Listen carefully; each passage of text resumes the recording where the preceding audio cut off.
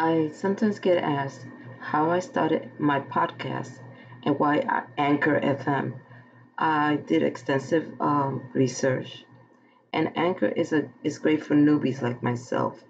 They provide good support, and it is easy to use.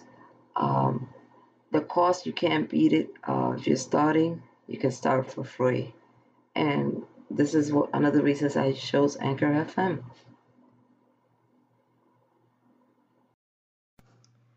Upcycling, sorting projects you can finish from those that you will never finish. Let's face it, if you do upcycling or if you enjoy doing any projects of any kind around the house or your apartment, you always have a project in mind.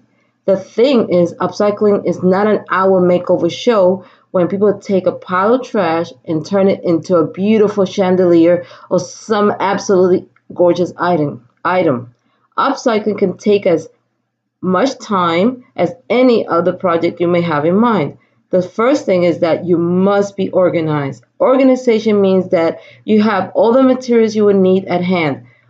What is the point of starting a project that needs quick drying glue and you only have white glue? This also means going through at least a mental list of all the things you will need for your project. I tend to group all the materials I will need together, like a glue or a box or any other materials that I believe a particular project will need. You also need to make sure that you have enough materials to start and finish your project. Also note how much skill or expertise you will need in making your project.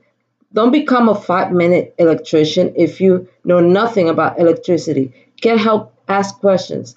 Know your limitations. Don't become an instant expert. Also estimate how much time a particular project is going to take to complete. Also know if you're likely to complete a project that will take you 5 hours versus one that takes you an hour. Don't rush your projects. Some people are patient and can go on to other projects while the other project dries or whatever it needs. Some people lose patience or lose interest and abandon the project. Understand that some things look easy, but it's not always the case. I have watched videos, read step-by-step instructions on certain projects, and I came to the realization that these particular projects were not for me. We all have skills, but not everyone has all the skills all the time.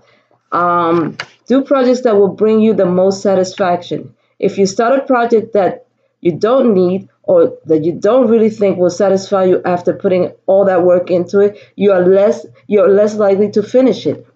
Upcycling also requires working with many kinds of materials, and in fact, sometimes things that certain materials just don't work well together. Sometimes you have to improvise or use alternative materials. Believe me, these are lessons I learned, and you do have to keep an open mind. Many times I have started a project and realized that the glue and the paint I'm using just don't go well together. What I have learned to do is rather than starting all over again, is that I try to find a solution. This means looking around for other materials that will do the job and help me complete the upcycling project. Upcycling is a creative process. You can make plans, but the plans may have to change. Do projects you are willing to make changes to. Lastly, enjoy the process of creating your projects. Remember, you are conserving and reducing your carbon footprint. For now, life is about possibilities and not impossibilities. Till next time, stay well.